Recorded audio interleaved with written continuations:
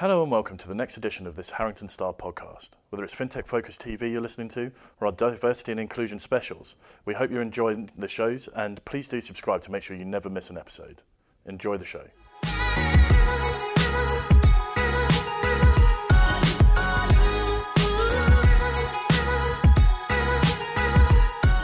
Welcome to our groundbreaking short series, The Maternity and Paternity Stories of FinTech. We aim to tell the real journeys the men and women of FinTech have embarked on when starting or further growing their families. Today in the world of FinTech, more and more companies are realizing how important a people-first attitude is, and this is a previously unexplored avenue of that. We're here to learn how we can better support our people and share great ideas. So, welcome Jason Trost. Very much for having me. Hello. So Jason is the CEO of Smarkets, one of the world's largest betting exchanges. As a trading platform, Smarkets simplifies peer-to-peer betting on hundreds of markets daily, and it has a mission to provide the lowest commission and therefore the fairest odds in the world. So Jason, that's a big intro. Why don't you tell us about you and Smarkets and the role that you play? Yeah, of course. So I founded Smarkets 12 years ago in my sitting room in Kentish Town. I'm American, but I moved over to London to start this business. I got into it because I used to be a trader and I studied computer science, and I came across this website that would let you trade the presidential election. And I thought that was such an amazing concept that you could buy and sell the outcome of an event. And I was and still am a political junkie. But even though I was a professional trader, I couldn't understand how it worked and thought it could be done better. So that's what kind of got me into the world of sports betting in a circuitous way. So very, very shocked that I ended up in sports betting and event trading, as it were. But here we are. Here you are. And what about your role as CEO? I bet it encompasses quite a lot. Yeah, I wear many hats. I mean, I'm most passionate about the product. So I spend a lot of time working with the engineers myself about do this feature, do that feature, fix this bug, those kinds of things. But, I wear many hats. I talk to the press. I do podcasts sometimes. I interview people, kind of everything that you need to do to run a company. One of the fortunate things, I guess. I mean, there's a lot of downsides to being a founder, but one of the things that I love is that I've been able to learn how a complete business works because I've literally had to do every job in the company, literally every job. And it's really kind of a fascinating journey to be able to touch everything in the business. So you kind of get a complete picture. So I do, in general, I do, I have done everything, but I spend most time on the product. Yeah, and I think that really shows, when I first spoke with you, like having been the person that came up with the idea 12 years ago and now your role today, it's changed a lot over time. But one thing I know that you've always focused on is having this family-friendly feel. And I think it is something that really defines who you guys are. So I wondered if you could share where that came from. Yeah, I mean, to start with, I think I had 3 jobs before I started Smarkets, and the quote unquote realist one. I used to work at UBS, and a lot of my feelings about how to set up a workplace environment came from UBS in the sense that I was an engineer at UBS and I was considered a second-class citizen in banks. I'm sure it's still the case, but maybe it's changed a little bit. Engineers are considered second-class citizens compared to traders. And I really thought that it's important to create an environment where ambitious, smart, opinionated people can get involved, because I had all these opinions at UBS that, I wanted to do this or that, but because of the way the system was set up, it kind of kept me in this small little box. And I said to myself, if I were ever in charge of something, I want to create an environment where people can flourish. And I think a lot of my thinking came from my experience at UBS.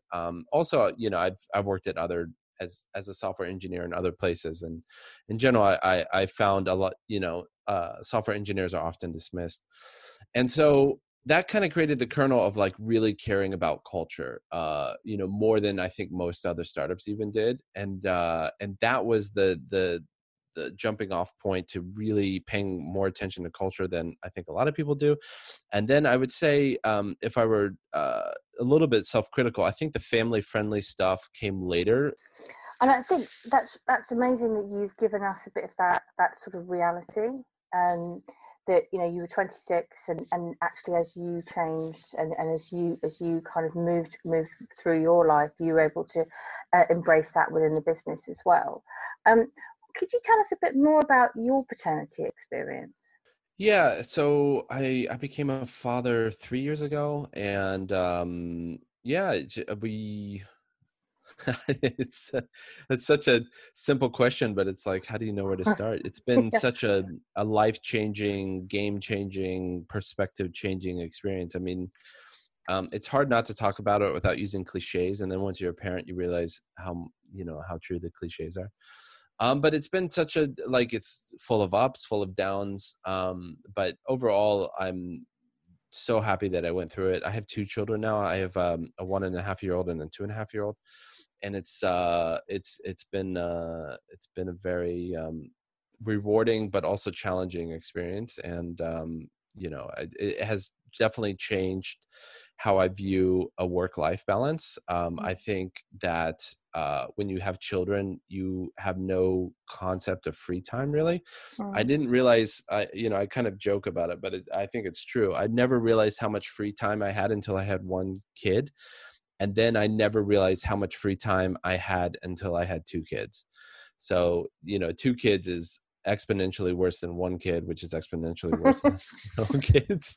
There might be some arbitrage as to the age differences as when that kicks in, but two kids that are 1 and 2 have completely different needs and just need constant attention. They're constantly trying to do dangerous things to their person, whether it's jump on chairs or play with scissors or touch hot things or play with the oven I've really developed my parent radar. But because I'm a software engineer, I kind of think often in computer terms. But when your laptop's running and some programs running in the background and your fan starts whirling because like VLC is eating up the CPU of your computer or something. That's what children are like. Your fan is constantly running hot because you have to have this program running in the background to make sure that they're safe and being taken care of. But yeah, I don't know if that was the answer. I think that's the perfect answer, because do you know how many people will find you so relatable just by hearing that? Yeah. And I think it's great that you've been able to build your company around that way of thinking as well. So I wanted to ask you that you guys are quite unique within FinTech in terms of how much support you give. What do you think the world of work should really ideally be offering their staff who are family friendly? Yeah, in preparation for this podcast, I was thinking about that answer. Like, I think I fall on the side that I think government needs to do more to guarantee these things. I kind of think that it's not really the company's role in society to ensure that people have the social net that they need. And I think obviously childcare is such an expensive, time-consuming process that I don't think it should just benefit companies that are financially successful who are able to provide these great benefits. So like we do it because it's certainly a perk that we offer. Like it's a way for us to differentiate ourselves from other companies. So from that perspective, there's a competitive reason we do it. I also do it because I think it's the right thing to do. But the benefits that we offer, I think the government should make sure that the government should be guaranteeing these rights across the country. In the U.S., and I mean the U.K. is miles ahead of the U.S. The U.S. basically has no guaranteed paternity and maternity leave, and it's really shambolic, the policies that we have in America. U.K. is pretty good, but like compared to Sweden, it's pretty poor actually. And so I think the UK could do a lot more. I think the US could do a lot more. Well, the US could do, I don't think the US could do a lot more. I think the US could do something because it's pretty close to zero right now. But yeah, I think it's important for society to take care of mothers and fathers, and because it's a really hard process, and especially when you have two parents working, or you're a single parent that has to work. Like going back to that equation of time, like it's so hard. It's so hard. And I had no estimation of how expensive children are. Nappies are very expensive, and daycare is very expensive, and nannies are very expensive. And, in America, healthcare is very expensive. Each of my kids costs around $200 a month in healthcare, not to mention, when you go to the doctor or the emergency room, you have to pay on top of that. I have a pretty good healthcare plan to shock your UK listeners. When I take my kids to the emergency room, which I fortunately only had to do twice and they were fine, it's $300 a visit. So, Wow. I had the means to pay it, but if you are a struggling parent, and it costs you $300 to go to the emergency room, of course you're going to think twice about it, which is just not what you want a young parent to be thinking about. It's insanity. So I guess my overarching opinion is that I think government needs to step up here. I think, the well-heeled companies are filling the void where governments are kind of failing. The big branding companies and the companies that have the economic ability to do so, are stepping up. But I'd like to see a more pan-society effort to support new parents. Yeah, and I totally agree with that, because I think there are some companies that do so much, but there's only so much a firm can do to support. And I think imagine if our base layer is coming from the government, it makes such a difference. Yeah. Now, I know at Smarkets, you are very, very passionate about having a workforce where culture is number one and diversity and inclusion is part of that. And obviously I work with Celine in the UK, and she's a massive advocate of that too. With regards to this conversation, maternity and paternity, where does this conversation sit when it comes to diversity and inclusion as a debate within the FinTech community? I think, in the startup world, it doesn't affect the startup world as much as you might think, just because startups tend to skew younger. Generally, people that have children want to work at bigger, more established companies to have, at least a perceived notion of more fiscal security. So I think for the first 6-7 years of the company, we had no people with children, or if we did, it would have been like one or two. So it doesn't really come up. I mean, it started coming up as the company matured and as our employees got a little bit older. I don't know how many children we have now, but I would say we're 120 people. I would say, if I had to guess, we're 15 children in the company, something like that. So diversity from a paternity-maternity perspective is not as topical as you might guess for startups, just because of the younger skewing. But I think, as I matured and as our business matured, I realized the importance of having, we had a very good policy before I had children, because I realized as I matured as a leader that it was really important to be able to support mothers and fathers, because it's an important part of society, and governments, in my opinion, weren't doing enough to do that base layer, like you said. So it was sort of an evolution that I kind of came to, but yeah, it's not as much of the conversation as you might expect or hope it to be. Well, it's great that you can talk about it. So go on, I'll give you a chance. Show off some of the policies that you do have, because I really want us to shake the market.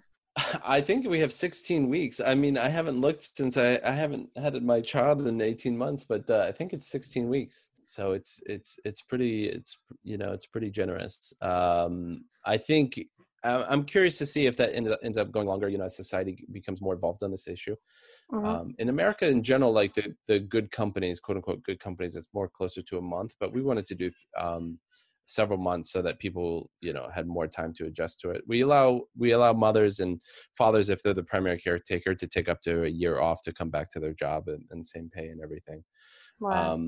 So we try to have a very aggressive policy to set a good example, to do right by our employees, and to be good stewards of to do our part, basically, to support society. But we're a small company, and this policy has affected 7, 8, 9 people, so it's still pretty small. But I would encourage other companies to try to either push government to do it, or to push their founders or CEOs to have more aggressive policies for paternity and maternity, because it's really important.